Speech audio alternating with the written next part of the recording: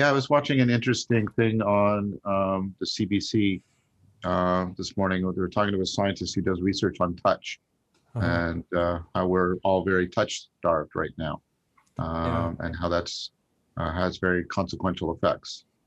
So Yeah. Yeah. I mean, I was even wondering about my daughter. So like she goes to school and she wears a mask and she's with all these kids but everybody has to sort of keep a distance from each other all the yeah, time.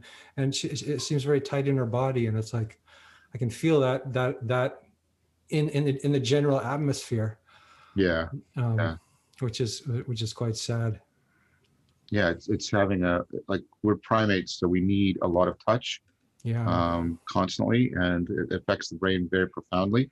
That's why we use touch as our primary metaphor for reality. Yeah, it's yeah. So this combined with other aspects of COVID, I think, is putting a terrific strain on people's mental health and their spiritual well-being. Hmm. Um, so Indeed. Yeah. Yeah. Yeah. So what's new with you, Chris? Anything? Not so much. No, Much? I've been hibernating a little bit in the early part of 2021. I've been Hibernating. yeah, I've been kind of abstaining from a lot of discussions. I find my tolerance. I mean, things like this. Yeah, I mean, this notwithstanding, this is a pleasure. But I mean, I find that I'm becoming increasingly resistant to looking at things in this unidimensional way through a Mm. screen. I know it's the only recourse we have right now, but I find my tolerance for it is eroding a little bit. So I've been abstaining a little bit from it, to be Yeah. honest. So we have to find ways to connect to the real, to the Hmm. yep, as much as possible to the really the real, and it's. we Um, have to. I've been thinking about this. We have to exapt the touch machinery so it can now interact in a more virtual fashion, maybe more virtuous fashion as well, but at least a more virtual fashion, and thereby satisfy some of the needs of physical touch. And we know that spiritual traditions have had some success with getting people to exact their need for physical contact into other kinds of contact. And I think that's where things like Via Logos, as opposed to just the exchange of propositions, but the attempt to mutually come into conformity with something, can be very, very ameliorating for the distress that people are experiencing right now. yeah. Yeah. There's maybe a hunger for this in a Yeah, sense, yeah, and maybe this is related to a good segue for our topic today, because we it need is. touch, and Yeah, we're talking about. We talked about philia. That was our first kind of yeah, reinventio discussion. And I was thinking that philia is a kind of ground in a yeah, sense, that we need this sort of sympathetic, good faith friendship between people. And then the eros comes a little later when we can, when there's a kind of dynamism going on. I don't know if this is, if you would, this is just me making up stuff, right?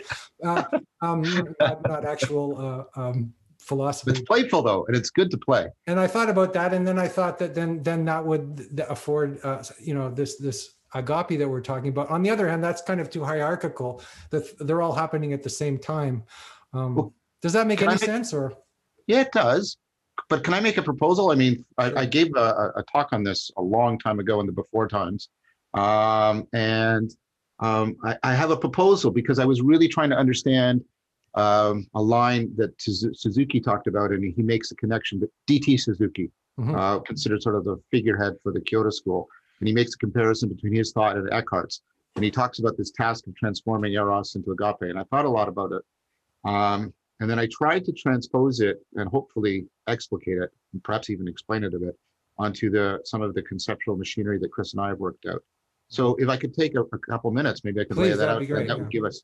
Hmm. So, I mean, I'm going to just start with something that we've argued for at length, but I'm just going to just use it as, I'm just going to presuppose it, which is this idea of the agent arena relationship, and they're co-determining, co-creating, co-identifying, and that's happening within that process of relevance realization. Again, I'm not going to take the time to defend that because I've done that extensively. And then here's the idea, and your metaphor helps, because you were right about how eros is often typified through the metaphor of hunger. And so I think of eros within the agent arena relationship is how things are important to us, how we want to take them in, import. Eros is like hunger.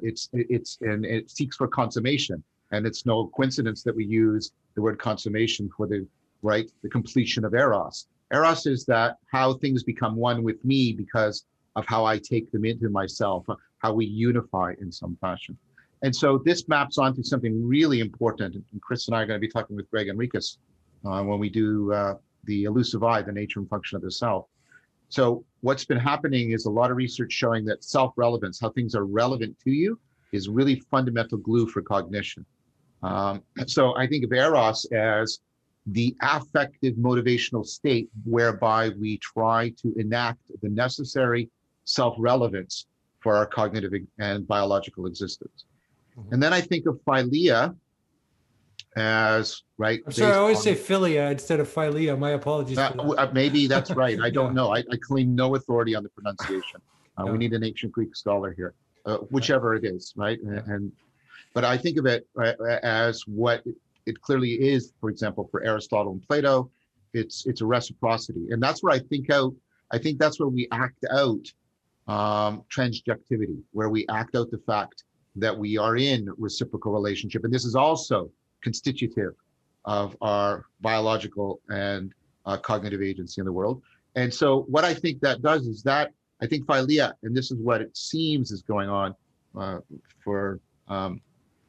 in the Suzuki Eckhart thing, Philia is Janus-based. It looks both ways. Mm-hmm. It looks both ways. And and Philia starts to expose us to things we've talked about here. It starts to expose us to things that transpose us from an egocentric to an ontocentric reality. It exposes us to beauty. It exposes us to the care of the other. To horror too, right? Both we talked about that already, like those two sides. Yes, it exposes us to the duality, the tension, the pain even, and also the beauty. Yes, and so those both have the capacity to unself us. And then I think of agape as the reverse. So Eros is this way, Philia is like this, and then agape is this way. And that seems to be more of come from our cultural being. So when you take a look at meaning in life, one of the things, the factor that is most significant for people experiencing meaning in life is what's called mattering. They need to feel that they are making a difference to something that has an existence that's larger than them, that's independent of the egocentric concern. Of course, and the metaphor that is often used for agape, of course, is not hunger, it's not reciprocity, it's the parent-child relation, because the parent has to matter to the child, because the parent is responsible for creating, not consuming or coordinating, but creating a person from from what Greg Enriquez calls, a primate, turning a primate into a person. And so I think of them. It's almost the opposite of my formula. Like that's almost the base, right? The parenting, and then later we move into the. No. What I'm doing is I'm trying to pick up on your point about giving a non-hierarchical. Yeah. That's why I'm doing this horizontal thing. Right. They're all components of this, and they all meet different needs. There's the need for self-relevance. There's the need for like cooperation, the deep need, because we hunter-gatherers, right? Mm-hmm. And then there's the need, right, to matter, and I think that exacts from our relationship of, parental concern. And so we exact that in agape, we exact self-relevance in Eros, and we exact cooperation in Philia. And I think we, just because it's Valentine's Day, and so I think we have misidentified, well, I don't even like the word, but it's the word we now use, romantic love with just Eros. And I think, and the research, I think will bear me out on this. A really good romantic relationship should have all three. It should have all three because all three of those needs need to be met. I think when you are in a romantic relationship, obviously there should be the satisfaction, and we can talk about what that means of Eros.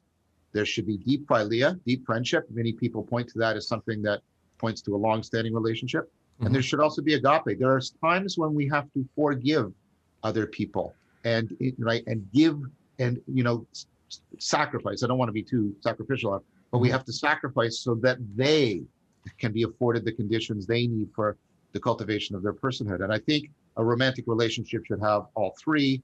I'm not an expert in this. I don't know if anybody is. Nobody But, is. but I do think, because I think the proportions of those shift around according to development and context. But I do want to critique the romantic idea that romantic love is equivalent to erotic love, because if that system I just argued for makes sense, you need all three, because all three of those needs are actually essential to our existence as cognitive agents, especially cultural cognitive agents. Mm-hmm. So I'm just laying that out to give us something we can use as hopefully a foil for discussion. Yeah. Yeah. What about you, Chris? What do you have to say about romantic love? If you don't mind me asking, if that's not. I don't know. Yeah. I don't know what I have to say about romantic love. Maybe we'll come back to it. But one of the things I'm interested in maybe talking more about, and this fits into the self-relevance dimension of what you were just talking about, John, insofar as the mechanics are concerned, is the phenomenology of the way that Eros actually presents itself, and in particular the kind of hiddenness, the darkness, if you will, in the way that Eros presents itself. Because I think that the way we experience, right? I mean, going back to the Socratic Eros as the revelation of insufficiency, the revelation of ignorance is characteristic of the experience of Eros. And so I think it is experienced in the form of suffering. And that's not to make it into something, it's something sinister or morbid, of course, but there's a kind of, that kind of gives me an insight into why mystical poetry is often very erotic, right? Because it's about this loss of something and then filling it in with the divine, or whatever they would say. That's right. I've been reading. It's interesting you say that, Andrew. I've been reading John of the Cross recently, and The Dark Night of the Soul, and he describes this purgative process that the soul goes through as it purifies itself, as it were, and dispels itself and dissociates itself from those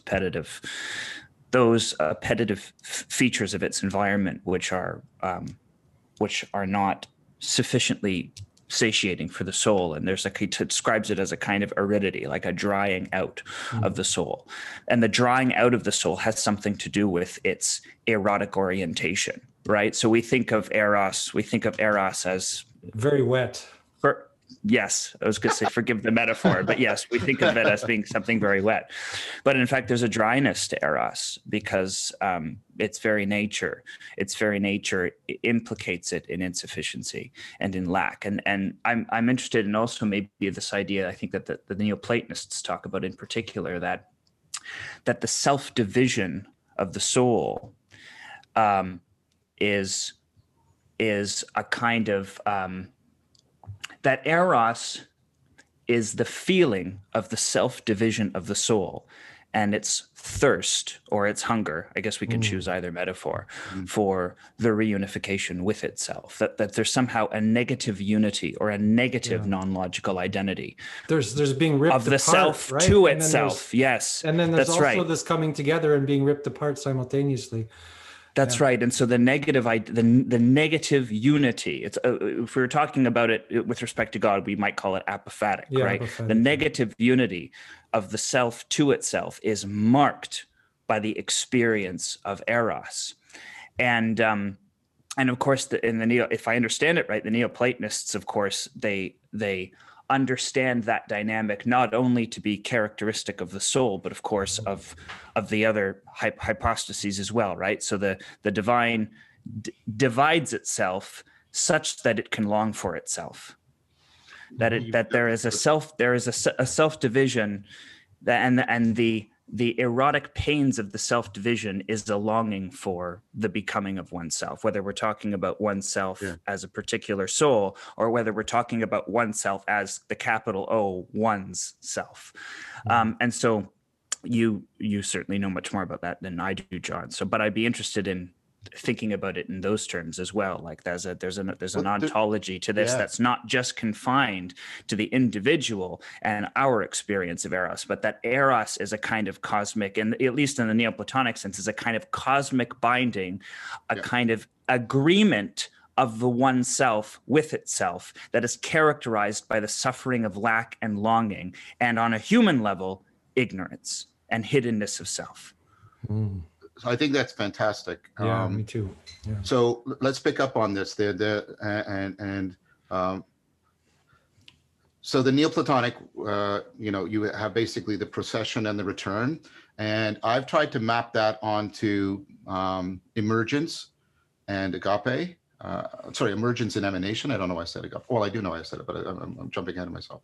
Let's try that just a little bit. Let's think about the human being. Let's bring in the Socratic, because Eros isn't right. Eros isn't just the hunger, right? And as Moore and other people have made, the Socratic self is also deeply aspirational. I'm going somewhere with this, right? I think, right, there's a sense in which, and picking up on Agnes Callard, the present self, right, is causally efficacious for the aspired self, right? And that comes out of a sense of lack, right? Mm-hmm. But the aspired self, right? The aspired self is normatively regulative of my behavior. And one of the ways I think about this is there's erotic emergence and then there's agapic emanation, right? Because agape emanates and it makes possible where Eros emerges, it bubbles forth, it erupts. We also have all the eruption language. I'm trying not to get graphic here, right? Right. I'm very graphic in my imagery behind me, because I was thinking about that in terms of our conversation. We have the dry over here, the dryness that he's talking about, this emptying out, and then we have this dynamic sort of. But every emergence is an emptying out, because every emergence is a leaving behind, right? And so what I'm saying, Chris, is I think what you can do is, I think all three of those dimensions are the way the self relates it to itself, right? The self is, right, it's erotically seeking wholeness. It's seeking, right? But that means it needs to internalize something that is given to it agapically from the future self, the aspired self, the more real self, right? And then, of course, you have Plato's idea that there has to be philia within the components of the self, because we're not it's not the case that we proceed and return in a monolithic fashion. We do it to varying degrees for different motives at different scope. Plato's notion of the monster, the lion, and the man. And so you have to have philia, right? And then there's eros, and then there's agape. And again, that's why I think it's so central to any spiritual tradition, like Andrew was saying, that, right? Again, so just like I said, we shouldn't be reducing romantic love to erotic love. We shouldn't be reducing spiritual love to just agapic love. Yeah, there is all three in both, and but that doesn't make them identical. But you have to see all three dimensions in both. And so I see the Socratics. I see in Socrates someone who has the eros, right? He senses what he does not know, right, in a profound way. But he knows the unexamined life is not worth living. There's that which is given to him. He has his daemon that speaks to him agapically, right?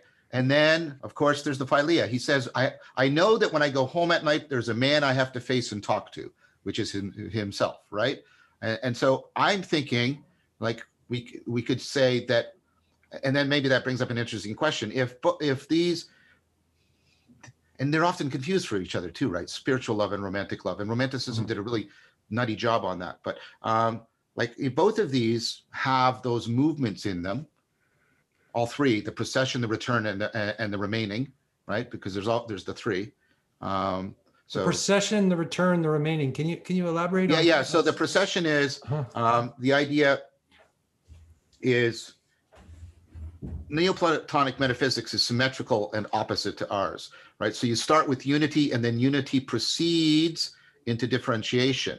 But there's also a counter movement that all the differentiated things self-organize back towards unity. So they proceed and then they return. But the idea is that, but it's not like two things. It's not like, see what my hands are doing. It's misleading. It proceeds and then it returns. But the idea is the effect, right, when it proceeds, it still always remains within its cause. So that's the Godhead that leaves and never. Yeah, exactly. What is the phrase again of Meister Eckhart?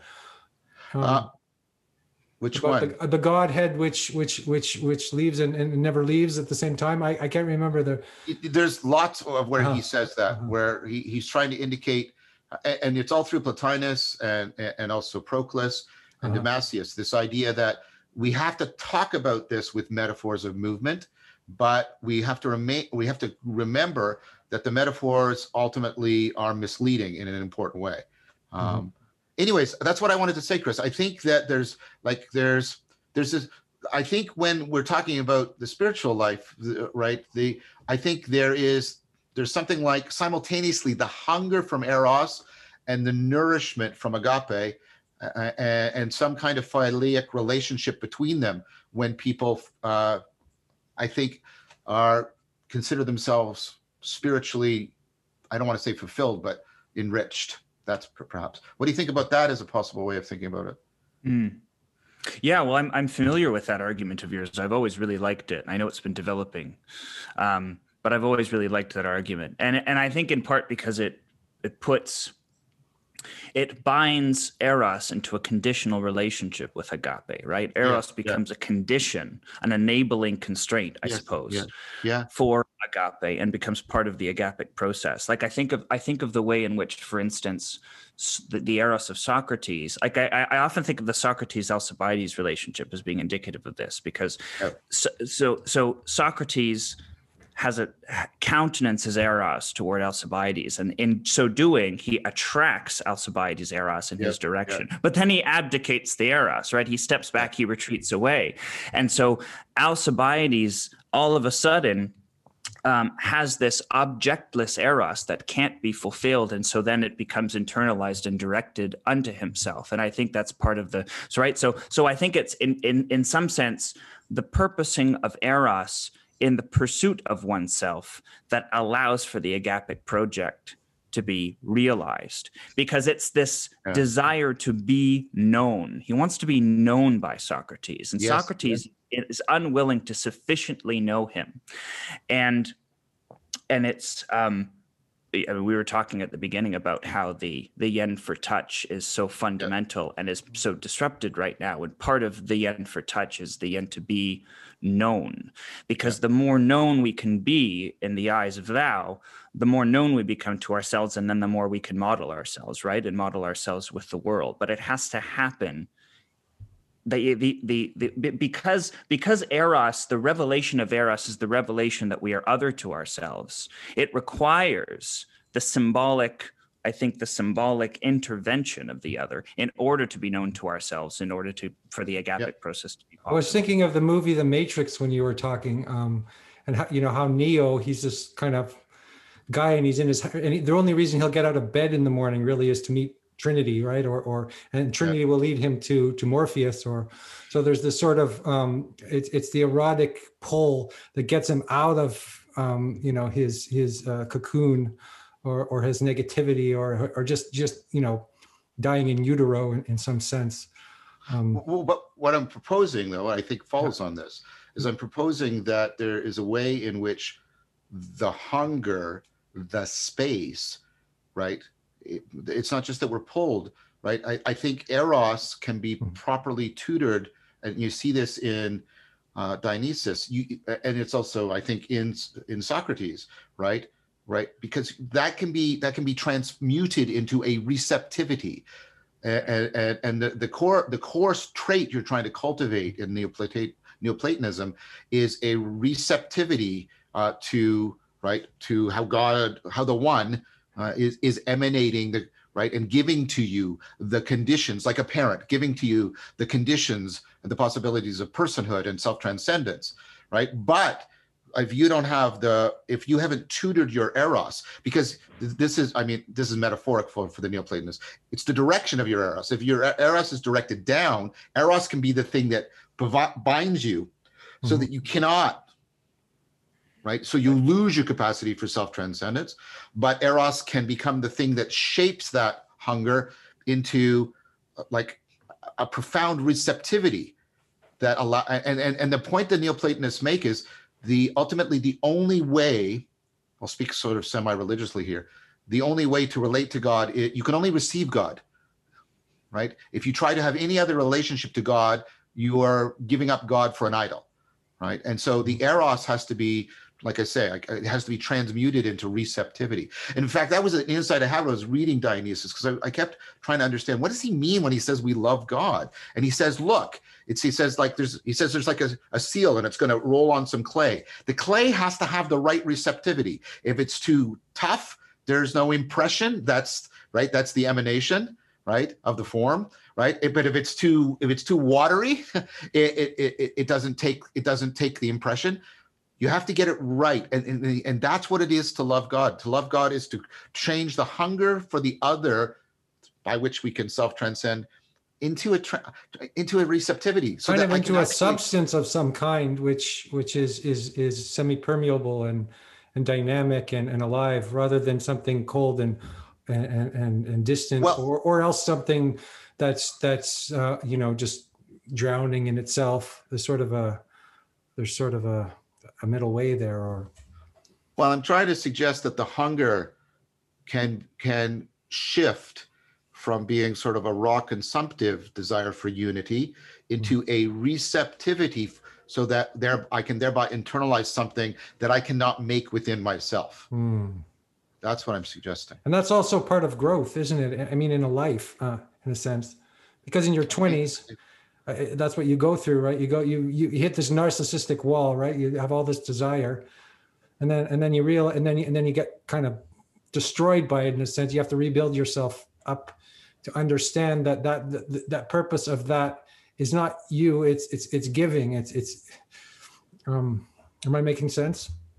I think so. I think Chris spoke of it eloquently. I think the pain of eros, if properly responded to, if we are responsible to the pain of eros, it can be transmuted into a sensitivity for things we could not previously touch. It's like the people coming out of Plato's caves being blinded by the light. But I want to caution, because the Neoplatonists are also like, if one of the things you can do in the presence of such pain, and I've been sort of wrestling with this myself over the last 8 weeks or so, is you can harden the heart, right? You can harden the heart. Yeah. And then I think a hard heart with erotic desire becomes purely consumptive. Purely consumptive. I know the French word endure means make hard. Yeah. Which is interesting. So then the entire basis of the Socratic paideia, like the training of the Socratic eros, which becomes the anagogic eros, is precisely to tutor the sensitivity that you're describing. To transmute the appetitive forms of eros into that ontological sensitivity, such that emanation can be duly received and be made known by the very longing for it. Yeah, so that we know as we are known, as St. Paul says. Yeah, that's right. So we get to that place. Right. It's very beautiful. How do we do that without being damaged? And how do we go through that process? It's like it's such a difficult process, it seems to me. Yeah. God, it's like, fuck. Excuse my language, but I mean, as you say, the beauty and the horror, the total negation, and then also then finding incarnation in that, and then there's just and also the more you get into it, the more subtle it becomes, and the more traps there are for your soul, in a sense. And there's more opportunities to be heard. Opportunities too, yes. Right, because Chris is right. We want to know, and we want to be known, and that's the basis of dialogos. Chris and I have argued that, right? And he's put it into eloquent terms. But what you mean is you allow another individual to touch you in the places that have the potential where you're most vulnerable, and that means I'm gonna deliberately play on. They know how to hurt you. And vulnerability. Eros leads you to vulnerability. That's clear, right? It can. I mean, like I said, or it could lead you to this other thing you're talking hardening, where you consume and you never recognize that the hunger is a potential to see as you have not seen and be as you have not been. Right? There's that. But I do think it's inevitable that we're going to get hurt. And that sounds like such a trite thing to say, but I think it's really important to say that. And the thing that comes to my mind as an analogy is learning a martial art, really learning and letting your body be changed. It hurts. Mhm. It hurts to do that. It really hurts. But if you don't go through that hurt, you don't gain the new movement. You don't gain the new sensitivity. You don't gain new ways in which the world can impress itself and leave an impression upon you. Yeah. And so That's I why don't you want need to this training that you're talking about. I mean, I think that's the answer in a sense, is the right kind of training that affords that kind of vulnerability, but also strength at the same time. So it's not, But we not have a hardening shitty, or shitty history about that, yeah, right? we do. Yeah. Christianity has a bizarre, tortured relationship with erotic love, and our current culture, with its myopic, decadent romanticism, is giving us no good guidance. I mean, Yeah. there's some good literature here and there, but generally, we're impoverished in terms of where we can turn to get that training. Well, we have this choice between kind of porn and on one hand, and then this Porn and rom-coms. moralism on the other. You know, Well, no, what? I said there's three. There's moralism, Yeah, right? There's porn, and there's rom-coms, right? Romantic comedies, yeah, which are like, none of those are good places to turn to find the tutelage of Eros. yeah. They're not good. And you know, and think about it, Chris. Think about these very profound thinkers like St. John, right? But if you wanted to go to them like, well, how do I tutor Eros? There's not much there. And when I was reading Suzuki, and he says, you know, the primary project is to transform Eros into agape. And I'm thinking, yeah, that's great. Where do I find? I practice a lot of Buddhist practice for decades. Where do I find that, right? Where do I find that training? Not in the Sutrayana, but in the Vajrayana. Not in this, but in this. Well, yeah, and Tantra but I mean, but that's a mature thing, like, and it's a rare thing, and it's kind of happens after a lot of training and a lot of unraveling and a lot of, I think, anyway. I mean, well, here you know more than I. It's just a metaphor here, right? It's just it's just an image, and it's just an icon, and it's a longing, right? But again, I wonder why, like, again, that's sort of shut down in the as a sacred thing, right? This is a sacred image to me, right? This image that I'm showing you, which I'm sharing, which I wouldn't probably put on the wall in a normal conversation, but it's not, I don't know, this sort of image is taboo in the culture. It's like, we're supposed to reject that, or else it's always hidden. Maybe the word hidden and the darkness and that sort of thing that Chris was talking about, I think behind that is this. Well, this. I mean, we are at our most vulnerable. I mean, this was the great insight of Orwell in 1984.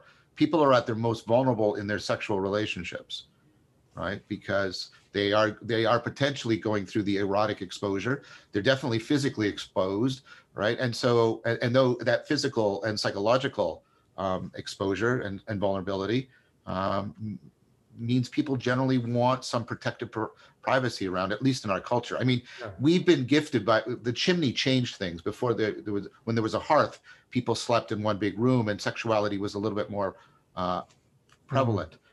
But since the invention of the chimney, and I don't think this has been a bad thing, we've thought that there should be some privacy attached to sexuality, and this can become prudish and pernicious, but because people are at their most vulnerable in those circumstances, and that's why. Well, what I was saying, kind of thinking, is that we don't make the difference between this and porn, right?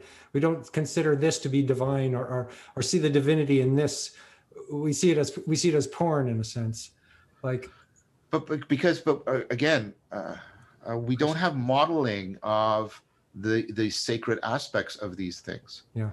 Right. So, and I mean,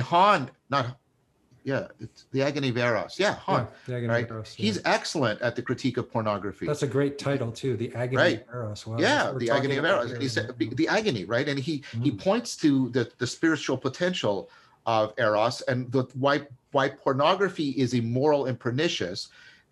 And I'm not trying to be prudish here, right? Let's be more careful. The potential for it being vicious, conducive to vice, is precisely because it removes that dimension, right? Mhm. What I do is I completely give in to consuming, and there's no mystery or hiddenness to the object of my erotic impulse. So it becomes completely consumptive, and there's no way in which it challenges me. And There's no art that's and why, virtuosity, to use Chris's yep, terminology too. it's removed. And we replace transformation with technique, Mhm. right? So it's like, oh, I don't have to undergo any significant transformation in order for this to be a good erotic encounter. What I have to do is use the right techniques that will allow me to consume as much as I can from this situation. Right. Yeah. Yeah. And you take the techniques from the tradition, but you don't take the whole gestalt of the tradition, or the whole, all the stages and. Mhm. Our culture is given to pornography in many forms. I mean, we have confirmation porn, as Leo puts it, where Yeah. Leo Ferraro, where we're constantly seeking confirmation, or we're just consuming. We're just consuming evidence with a hard heart, right? So that we confirm and maintain our beliefs. Right? But we also have intuition porn, in which we're just constantly wanting our intuitions, right, to be given, satisfaction. And like our culture, and I think that was Han's point, right, is we have given into a pervasive transformation of most of our impulses into pornographic versions. Yeah. Mhm. Yeah, so we don't want to just talk about sexuality when it comes to porn. It's actually just desacralization of all things. Watch Margaret Stewart. They coined a phrase for her, domestic porn, because she was doing all this stuff about, your house. Here's what the perfect house looks like. Here's the perfect meal, and it's right. But the point is, like, it serves the people who want to manipulate us to get us as much. To get us as much as possible into a consumptive mode. They don't want us to transform, and because if we transform, we might change and not want their crap anymore. Mm-hmm. And they want us to consume as much as possible, because that way we empower them and give them wealth. I'm not trying to make a Marxist critique here. I'm just saying that it's no coincidence that we're coming to think of ourselves not as citizens, as commodities. Well, to be Marxist, I mean, Marx had a few things, right? I mean, didn't he? I mean, the commodification of everything. Yeah. Like fast food is basically the pornography of food, right? Yeah. So I think the where question. Do we go from here? Where do we go from here, Chris? Where do we go from here? Yeah. Please, Chris. I'm just been complaining about the pornographication of the world, if that's a word. Good verb. I like it. Pornification of the world. But I was thinking, as you're talking, I was thinking of perhaps an obverse case study or an obverse example to the.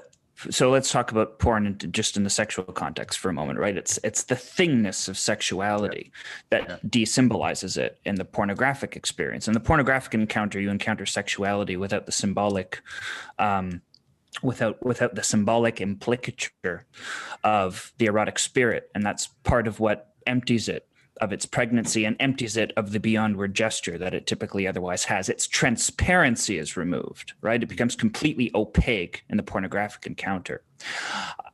There's an interesting thing that happened in Victorian sexuality, which was its combination, its accidental, I think, and quite involuntary conflation with spiritualism. Right. So the Victorians, obviously they had that was really the birth of the seance and the seance culture, right, was in the Victorian context. And they used to have these seances where they would gather around a table. There would be a channeler or a medium or whatnot.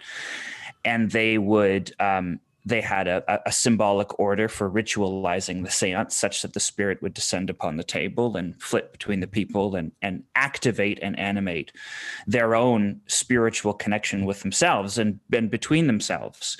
And of course, we know that the Victorians were famously or infamously host to a very sexually repressive culture and a very sexually repressive way of interacting.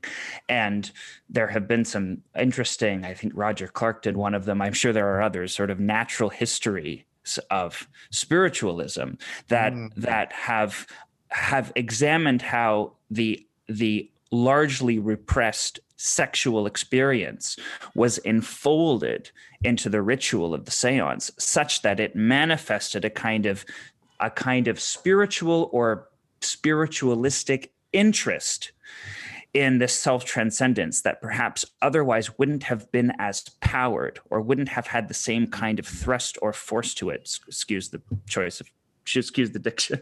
I'm going to keep falling into that. So now, for some, was it completely unconscious? I imagine it was. For some, was it partly conscious? Perhaps. But as a culture, or broadly speaking, I think this was a largely unconscious conflation. And I think that's also one there's of the something things real now, about that too, isn't there? There's something. That's the way religion should operate in a sense. Often is that you have these carnivals where all the taboos are broken, so that you go back to your ordinary life. And That's right. And I think in the example I've just given, it was perhaps unintentional or an accidental admixture. It was an accidental synthesis of sexuality with spirituality. But I think that what am I trying to say? The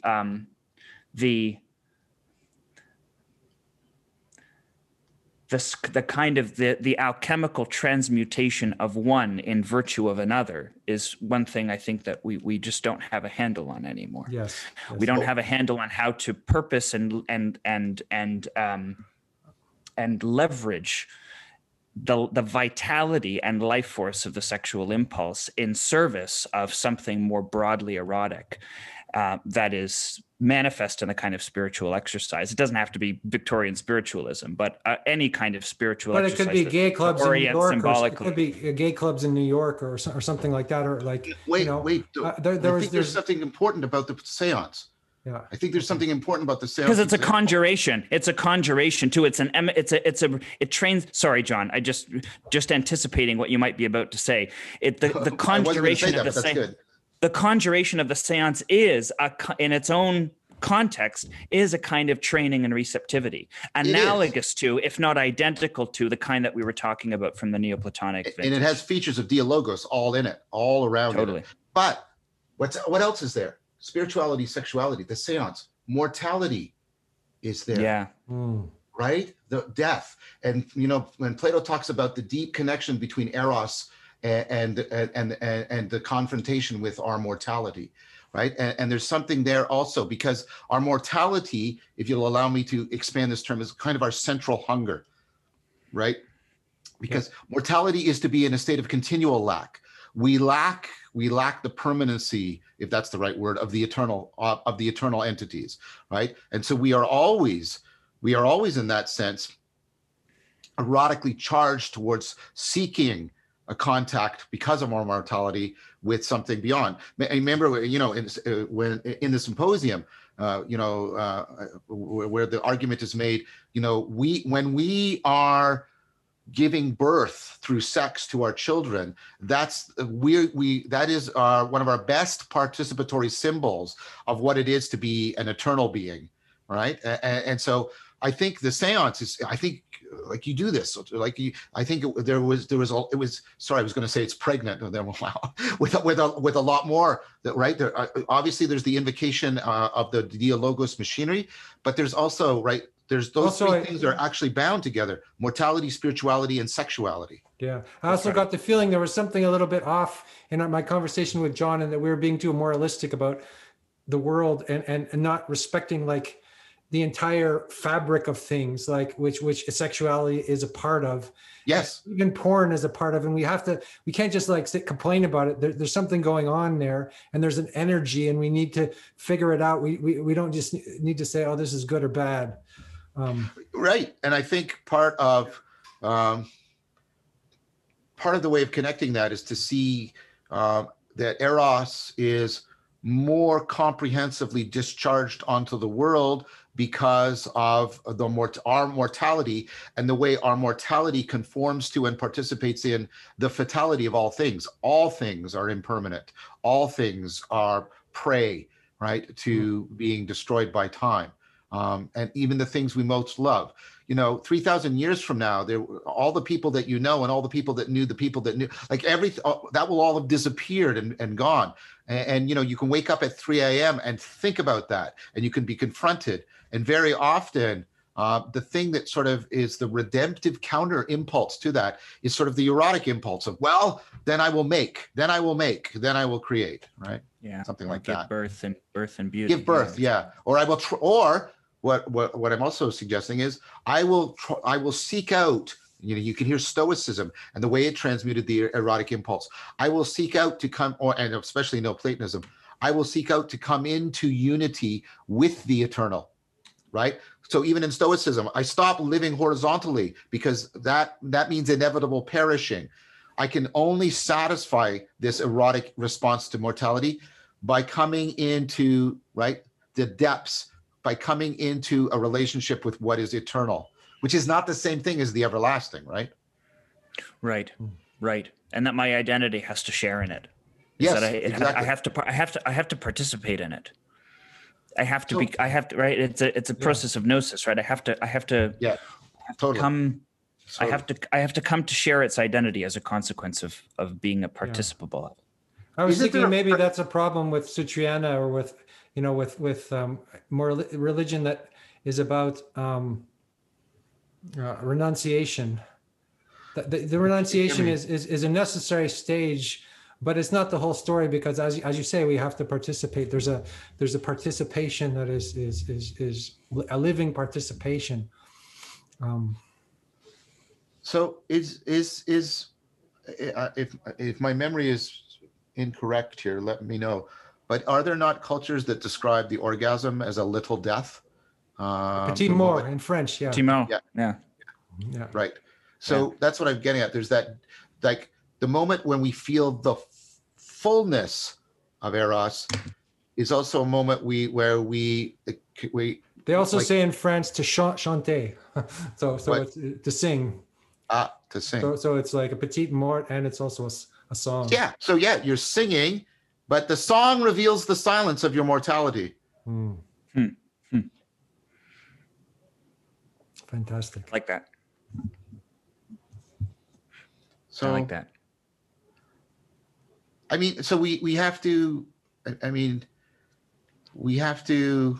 Yeah, you're right, Andrew. And I didn't mean to be moralistic. I did say. No, I think I was getting into that state of mind as well, and I think it's not quite. It doesn't get you anywhere. It's just. No, my critique. People will consume pornography, and that's the right word, right? To varying degrees. What my critique was of the way, like I said, it's indicative of a larger push to harden us. Yeah. And that's where I think the moral critique should be directed, not towards the particular image or the particular act or something like that, because I get, like, human beings will and there's nothing wrong with this, right? They'll have sex just for fun. We do lots of things just for fun, but we don't want to be in a culture where it's so hardened that we can't recover the spiritual dimensions of sex. That's the critique I want to make. And I think recovering the spiritual dimensions of sex have something to do with the preservation of hiddenness. Yes. I think. Yes. Yeah. Right. That's the preservation. I mean, one of the reasons why pornography is so de-eroticizing and de-symbolizing is precisely because it's too revealing. Yeah. It's too revealing. Veils are very erotic and that's right. I actually had someone say to me recently, I thought this was very telling, that the presence of masks because of COVID, being in public spaces and seeing everyone wearing masks. Someone said to me recently, it was a very erotic experience. Well, there's something very erotic about seeing everyone wearing masks, and that to me that's a very significant observation, because it's somehow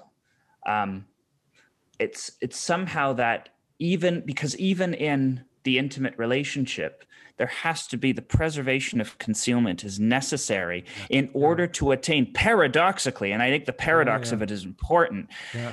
Preserving hiddenness is necessary for attaining the transparency required for the sensitivity that you were Oh, discussing. That's yeah, amazing. yeah, yeah. It's an amazing point. Right. It's amazing because because by not seeing, you can see further. It's almost like you can have a vision by not seeing, or something. It's like you can see further by not seeing. It's like Yeah, the blind poet Milton. That's right. Oh, yeah. Yeah. That's If- right. If I know that you have reverence and respect for the mystery in me, then I am open to being as transparent to you as possible. Yeah. Right. Because you have recognized that no matter how deeply you see into me, and of course vice versa, you will never grasp me and encompass me or consume me with your gaze. Pornography is when we believe mistakenly that we could completely consume the other in our gaze. And we don't believe at the same time. It's like Yes, we don't. it's a We lie, do. basically. It's Yes, it's a form of self-deception. Exactly. Yeah. Yes. Yeah. But that reverence, that the hiddenness and the reverence, there's something. You're right, Chris. It's precisely because it's the moreness and the suchness. It's precisely because people will always withdraw from our grasp, right? That we will always be erotically charged.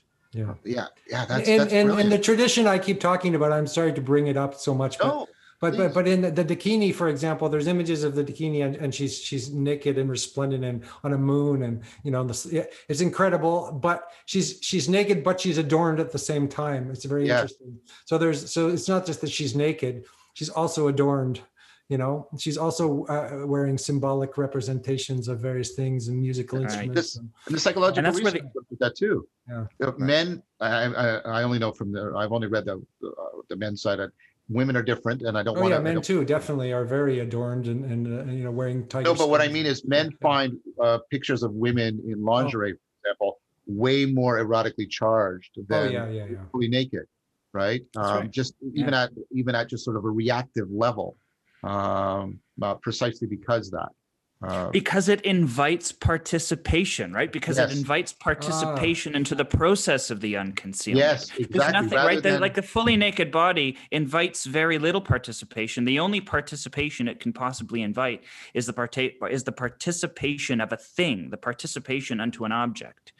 Yeah. And a semi-clothed body invites participation into it invites participation into a poetic process of making the person by the process of revealing the person, right? Again, it reminds me of the sort of in the Neoplatonic metaphysics that somehow the procession of the one into becoming the many is for the participation of the cosmogenesis, right? It's for the participation. It's so that the many actually symbolically cohere to participate in the creation of the world that proceeds out from the one, if I've understood that correctly.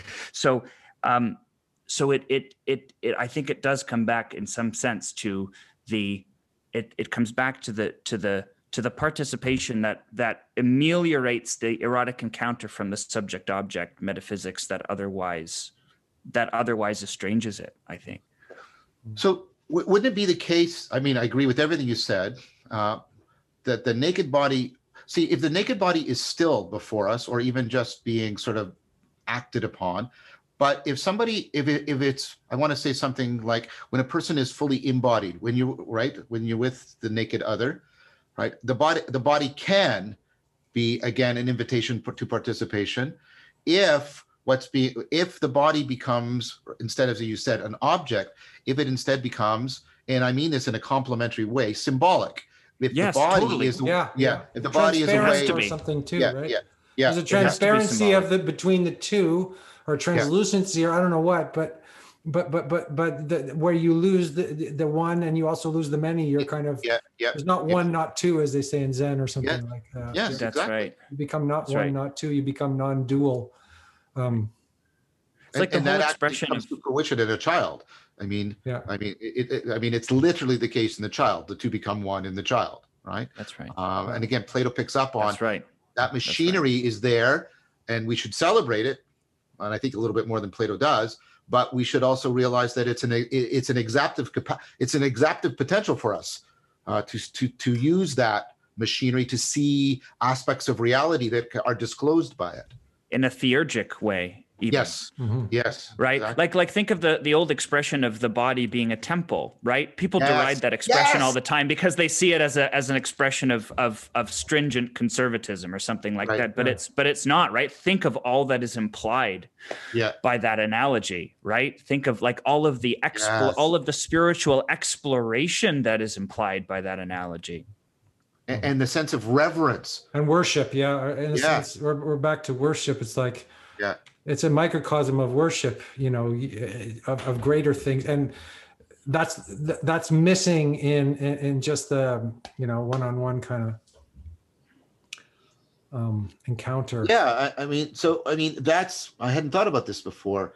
There's a sense in which, for all of the gifts it gives us, the metaphor of touch can also mislead us, because in physical touch, there's a sense in which it comes to the point where it can go no further.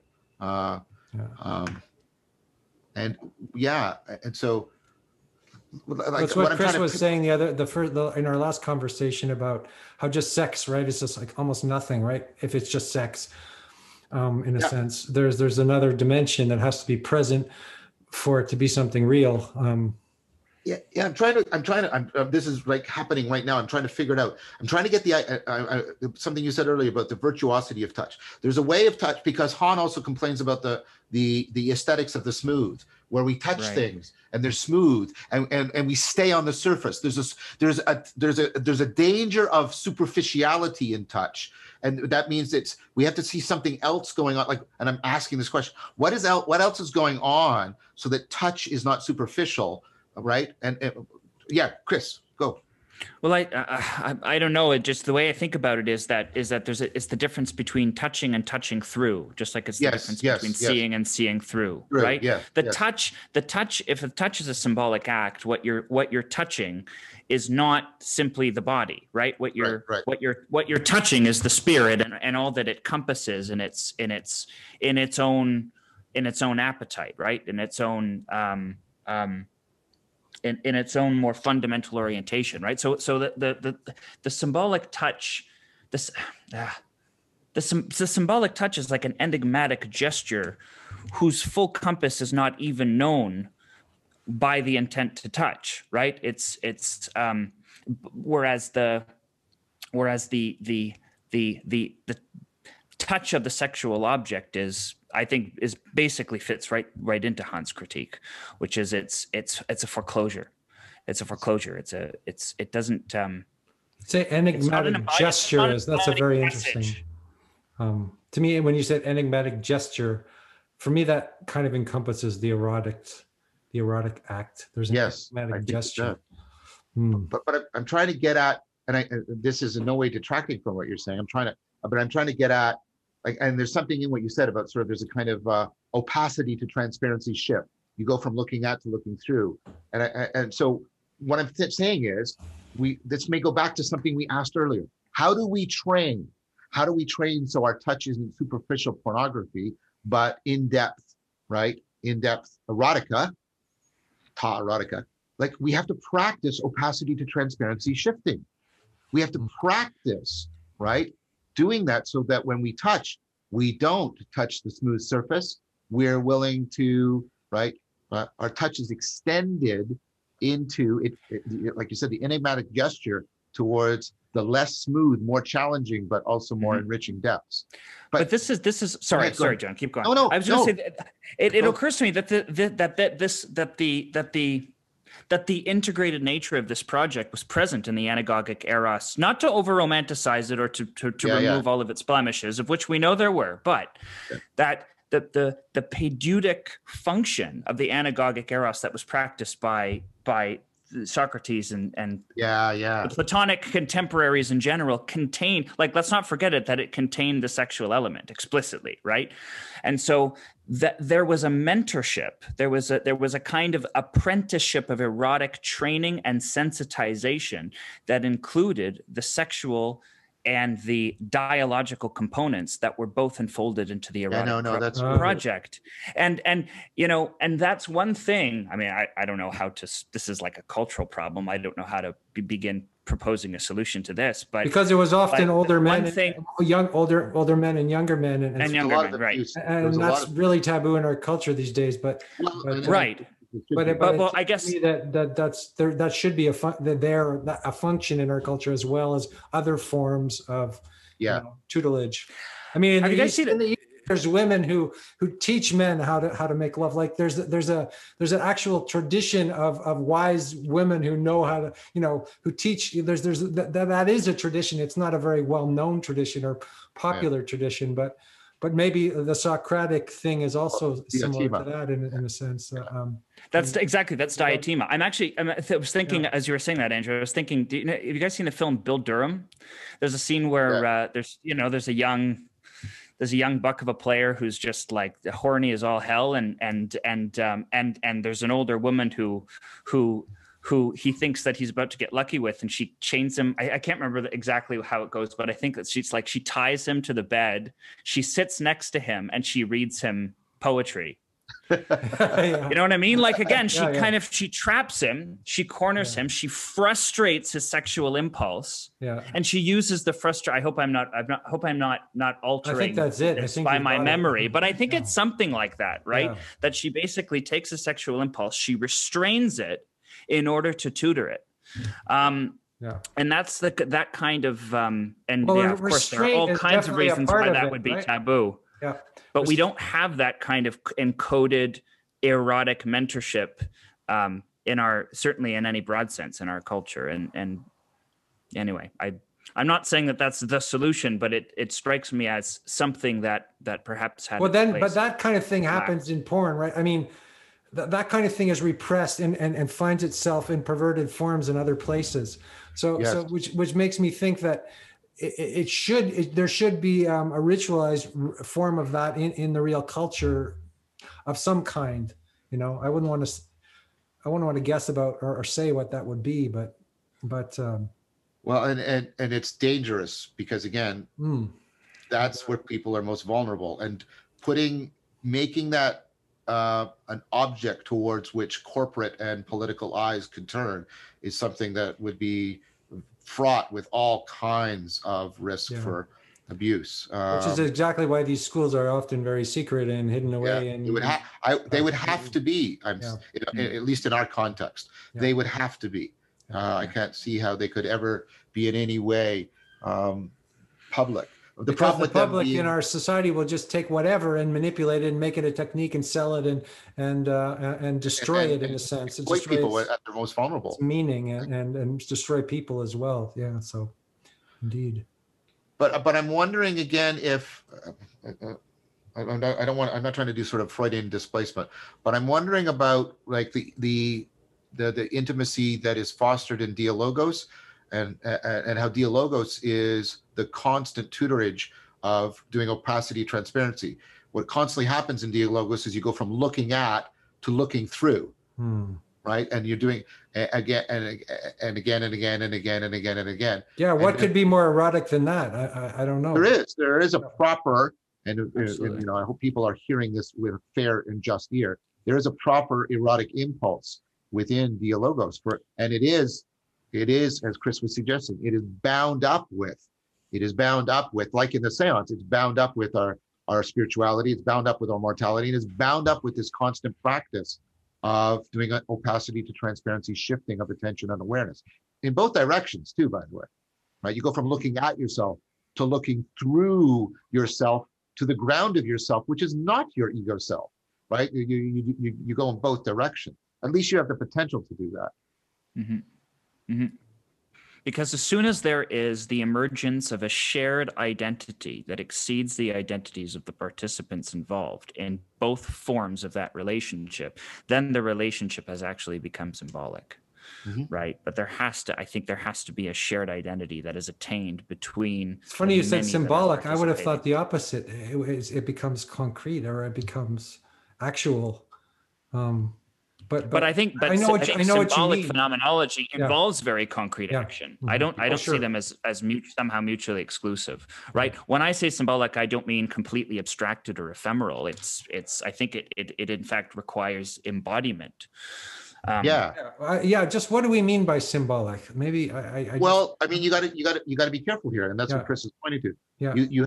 You have the imaginary symbolic, in which there is something, and it's just right. It's just a like, I'll be Persian here. It's just a mental sign for something beyond itself, right? And we and it, often when you some people say symbolic, they mean it in that sort of cognitive, ornamental sense. But there's the symbolic as the imaginal, right, where you are acting out, like you're doing serious play, like when the child puts on a cape and pretends to be Superman. They are actualizing, they're concretely actualizing potential virtues and attitudes and perspectives in themselves. I see. So it becomes play. It becomes a play. Yes. That's very much. It's like when you attain to a symbol, when you assume a symbol, it's like your being assumes a pattern of being in the world that exceeds its prior comprehension. Exactly. Beautifully. And such your participation in this new perspective exceeds you, or exceeds the boundaries of you as previously conceived, and so you attain the more of yourself in the symbolic process, and that's how it works. Wow. So I'm wondering if the trivialization of play in our culture into frivolous entertainment is also contributive to the diminishment of the spiritual potential of the erotic. What came to mind was Hugh Hefner and The Playmate. Well, but that's not right. That's just what I mean. We've trivialized play and we've so denuded it of like what we used to mean when we talked about the serious play of music. And there's a serious play within sexuality, right? That has to be recovered. Absolutely. Yeah. It has to be recovered. Yeah. What I was thinking of actually about that, this is maybe another point, but about the narrative and the post-narrative. So yes, I was thinking that when you said symbol, I was thinking narrative. So I was thinking, okay, so often when you meet somebody, there's a narrative leading up to that, and then you enter into a post-narrative state with that person, in a sense, and there's no words for it, or there's no there's a hidden language, but it's not verbal, it's somatic, it's like all kinds of things, but that's why I stopped you at when you said symbol.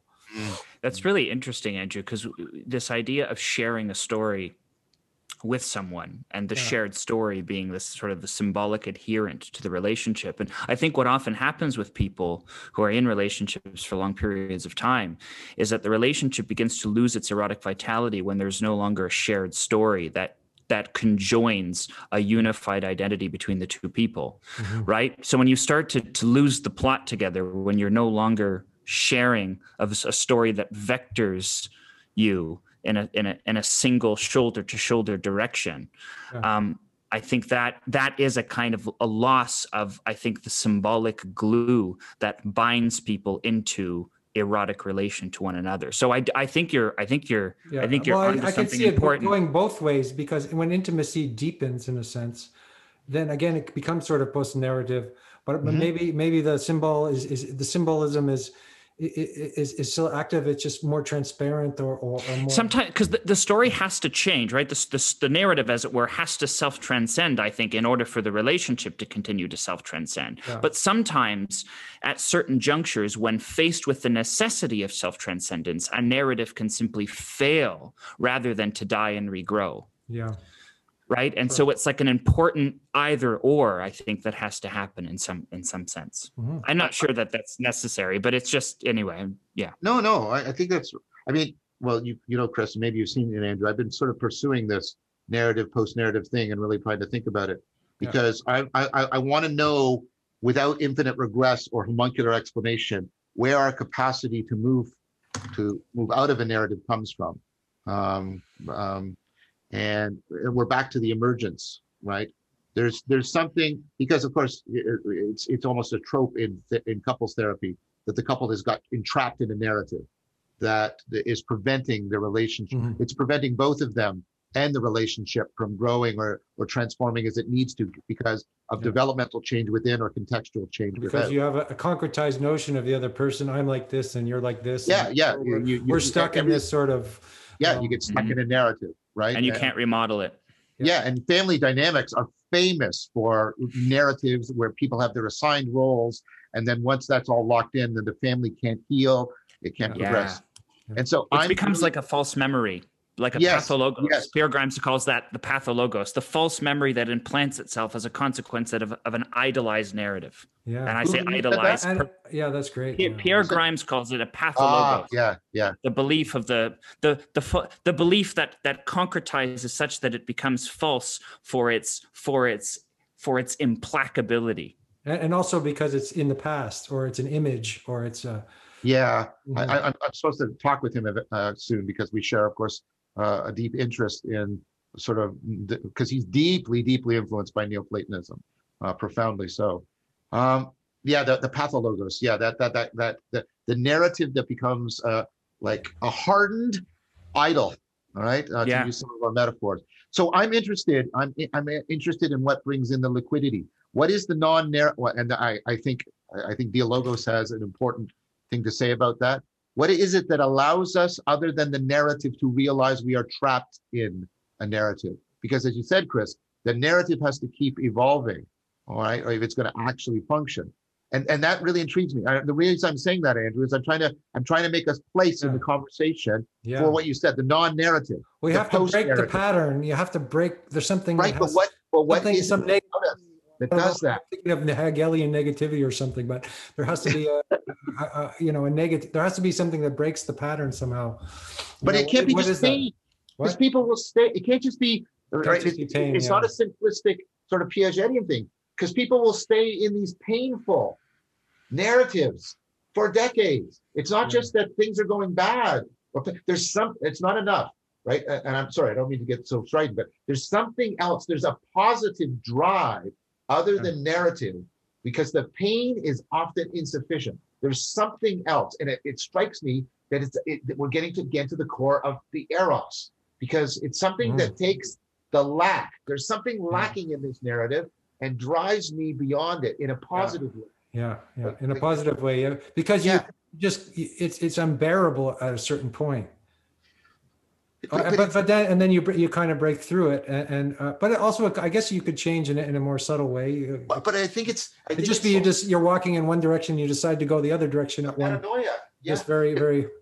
There's something about, again, about the hunger gets transmuted into a receptivity that affords the emanation of that which is beyond the scope of the narrative, right? That you basically. Right, you convert the hole that is your hunger into an aperture through which another world can shine. Something like that has to happen. That's really good, and that is a fundamental. That's really well put, John. That's a fundamentally existential move. Yes. Fundamentally existential move, right? And that's where that whole line of thinking, that whole side of philosophy, I think, can inject itself also. Yes. Its utility injects into this conversation right there at that juncture, right? Because the disposing of oneself in order to be known is precisely the existential decision that lays one open to the power of being and the power of revival, right? I think of that almost in a Nietzschean way. Yeah, that's right. So like Camus, who says like you have a choice between committing suicide or having a cup of coffee in the morning, it's like but there's also Camus when he says, and I've quoted this before, I want to learn how to be a saint without God. That's the entire problem I'm up against. Like, where is that impulse coming from is what I keep coming back to again and again and again. Well, that's from an God, erotic no? impulse. I mean, it's a sort of, you would think that it would have to come from something beyond Camus. It does, but that's exactly the point. And what is it? Is it Tartuffe? What's the name of the character? Tartuffe? The character in the Plague. He's basically, the problem he's facing is he needs that which is outside that can, as Chris says, know him, but God isn't a possibility for him. But he still nevertheless wants to be called the way the saint is called. He wants to be called beyond himself. And so, but I want to know, like, well, I mean, I've tried answering it myself, but as you can see, maybe this is erotically charged. I find the answers I've given, while perhaps helpful to myself and others, I find them inadequate. I keep coming back to, and this is this is. What about enjoyment? I was thinking about the cup of coffee. Is that not enough? Is that not like something, or at least no, it's too small? There's something. Because there's kind of a problem with enjoyment with the existentialists. They don't believe in it or something. They're kind of afraid to be happy, or they're kind of angry about existence. Or I always get the sense like, anyway, maybe I'm making a caricature here. No, but the problem is the word enjoyment is equivocal between pleasure and joy, where joy is precisely the thing that we're seeking. We're seeking joy means to be in contact with something that is profoundly good, profoundly real. Like what I was thinking about is, Proust and his his little Madeleine. Yeah, his Madeleine, or I guess Camus and his coffee, or just sort of this kind of a glimpse of eternity in the simple things. Or that's a possibility. I hadn't thought about it that way. But again, so okay then. I mean, in actual things, not just in spiritual escapism or something like that, But then again, this is Spinoza's question, perhaps, or at least I hear Spinoza saying it. You're saying we have a hunger for eternity. And this is the Platonic question. You see it all. That's why we come up with the theory of recollection and all these implausible accounts. Like, I'm really interested in where does that come from? And how do we recognize it well? Because if we answer those questions, we can discern the hunger for eternity and perhaps better transmute it into the receptivity for eternity. That's what's driving me right now.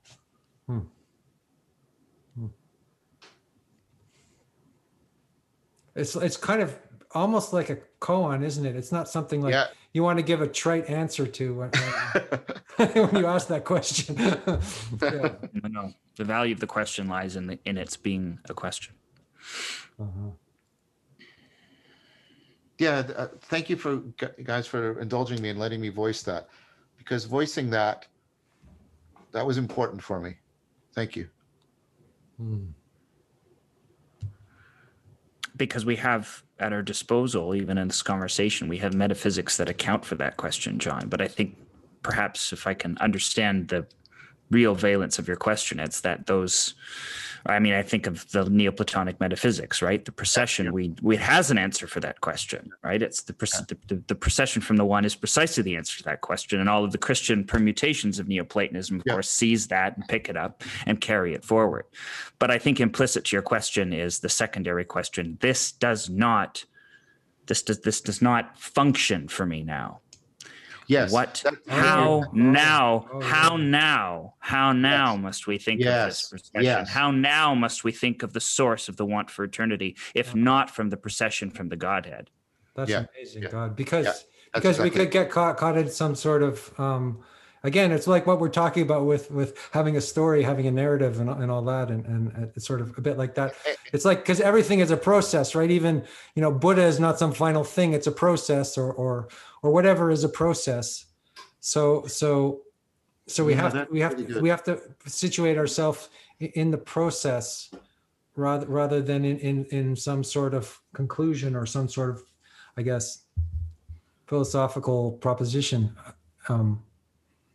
I think that's right. I think what the process and the transnarrative and the metaphysics, while beautiful and even helpful, intelligibly helpful or helpfully intelligible. That it's the function question, and that's maybe why I cited that character, because I don't know how to do that, right? And because there's a degradation of the realization of the hunger for eternity into the narrative of immortality. And that's ancient. That goes back to Gilgamesh, right? The fundamental mistake of misunderstanding. And that's why of misunderstanding the hunger for eternity as the quest for immortality. That's what the Buddhist tradition on this point, I think, is much better than the Christian tradition, because the Buddhist tradition says, yes, I get it. You're horrified by your mortality. But look, immortality is also horrifying. It's really, really horrifying. right? And the idea is you're supposed to stereoscopically see between those two horrors so that you realize that what you're talking about, right, is this hunger for eternity, which is not the hunger for immortality, the escape from mortality. And that to me, yeah, that like where do we have the place where we can step away from all of that heritage, the heritage of immortality, and recover the discernment, the proper, appropriate discernment of the hunger for eternity that can be transmuted into a reception of the divine? Yes. Yeah, that shakes me up. Your question. I can feel myself trembling on the inside. Yeah. And I think it's the same question. I think fundamentally, the identity of that question shares identity with the question of where, oh, where in the world is the locus, the true locus of Eros. Yeah. Because in order for Eros, this is a point that I think Lewis makes this point actually very well, that one of the things that distinguishes Eros, separates it categorically from mere sexuality, is that its source and locus is not within the individual. Yeah. The individual participates in it, but it's not located in the individual, just like the appetite for eternity, the longing for eternity cannot originate in the decision of the individual. The decision of the individual has to encounter and interact with that fundamental drive, but the drive does not. It's almost like you didn't ask to be born or something. Like that's right. That's right. We didn't ask to be here and confronting all this, and it was not something we asked for. But yeah, you're right. I hear Kierkegaard in your voice, Chris. It's like you have to be called, because anything other than a call is not what we're talking about. Right. Right. And I think one of I don't know if it was Iamblichus or who it was, but I think they described it in exactly those terms. They describe it as a call.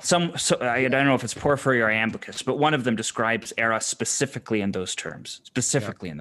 And that's the distinction also between theurgia and sorcery. Sorcery is the pejorative term, because sorcery is applied to make the gods do things, where theurgia is the work of the gods. It's right in the term. You're supposed to, the most you can do is cultivate the appropriate receptivity, so that and that means like comprehensively through your entire being, so that a space is afforded in which the gods can act. Yeah, I think that's right. To which you can hear the call. Here. Yeah. To the call. And that's why Eckhart talks about like giving birth, right? You can't give birth to the Son of God. What you can do is you can become receptive to that. But of course, that has its downsides too, because then that can become this self-negating kind of spirituality, where the whole point of spirituality is to negate the self. Well, when you hear the call, you have to, not just passively listen to the call, and that's part of it. You let it shake you up and stuff, but then, But I've been touched by people who I care about deeply, who have been, I think, in a complete existential authenticity, and I think this is true of me to some degree too, have been waiting or awaiting the call, and they suffer. So, I mean, there's a price to be paid for the fact that there's a mystery to this, which is some people, wait for a very long time. I imagine, I don't know this, and I don't want to make any pronouncements on it, but maybe there are people that wait their whole lives. And what does that mean? What does that mean? I mean, we have to get a spirituality that can encompass that possibility, rather than what Christianity seemed to promise, which was everybody is going to be redeemed if they wish to be. Anyways, I'm just thinking about the fact that there's a possibility. I'm not saying an inevitability or probability, but there's a possibility that our love for eternity might be unrequited in some fashion. And we need to perhaps also educate ourselves to have an appropriate compassion for people who are suffering that to whatever degree of temporal duration that it has. They need a kind of care that's analogous to, you can only properly share someone's grief if you've also lost in a way that's irretrievable to you, right? And we need to be like, you can't really share someone's grief unless you have lost, and you can't, and you irretrievably. We need to have that kind of care for people. And I'm not excluding myself. I'm not putting myself. And we don't lose that grief either. No, we don't. And the grief kind of remains and sort of. So it's yeah. It becomes at the tenor of your life in certain ways. But what I'm saying, I don't think, and one thing we should talk about, we maybe want to do it Triologos about. Our culture has not properly grieved the death of God. That's part of what's going on right now. We have not properly, responsively, and thoroughly grieved the death of God. Wow. So but I'm using that also as an analogy for people who want to be called by God, but have not heard his or her voice, and how, like, we need to care about that, and we need to care for people who are undergoing that with the same kind of love that we can express when we express shared grief, the capacity to have experienced grief. Because I think we all have, at least to varying degrees, we all fall short of the glory of God, right? So. Geez, John. It's by analogy, it's like the grief that you're talking about is just on a different scale, just to bring us back to. Well, I was thinking of calling it aspirational grief. It's the grief of the lost love. True, it's the grief of the lost love. Grief of the lost love. It's the same. It's the grief for the possibility. Yeah, that's what I meant when I was trying to suggest aspirational love. Yeah, that's right. Grief. Aspirational grief for the possibility. Yeah. That was provided by the requited comprehension of the knowing lover. Yeah. And that same a version of a fundamental version of that grief, I think, is what you're talking about, John. Yes, there is. There's a grief for the future self in relation to the depths of reality that never was fully birthed, right? Yeah. And not because of vice, or not because of neglect. Those are different things, and they need to be addressed. I'm not denying them, but I think, I think reality.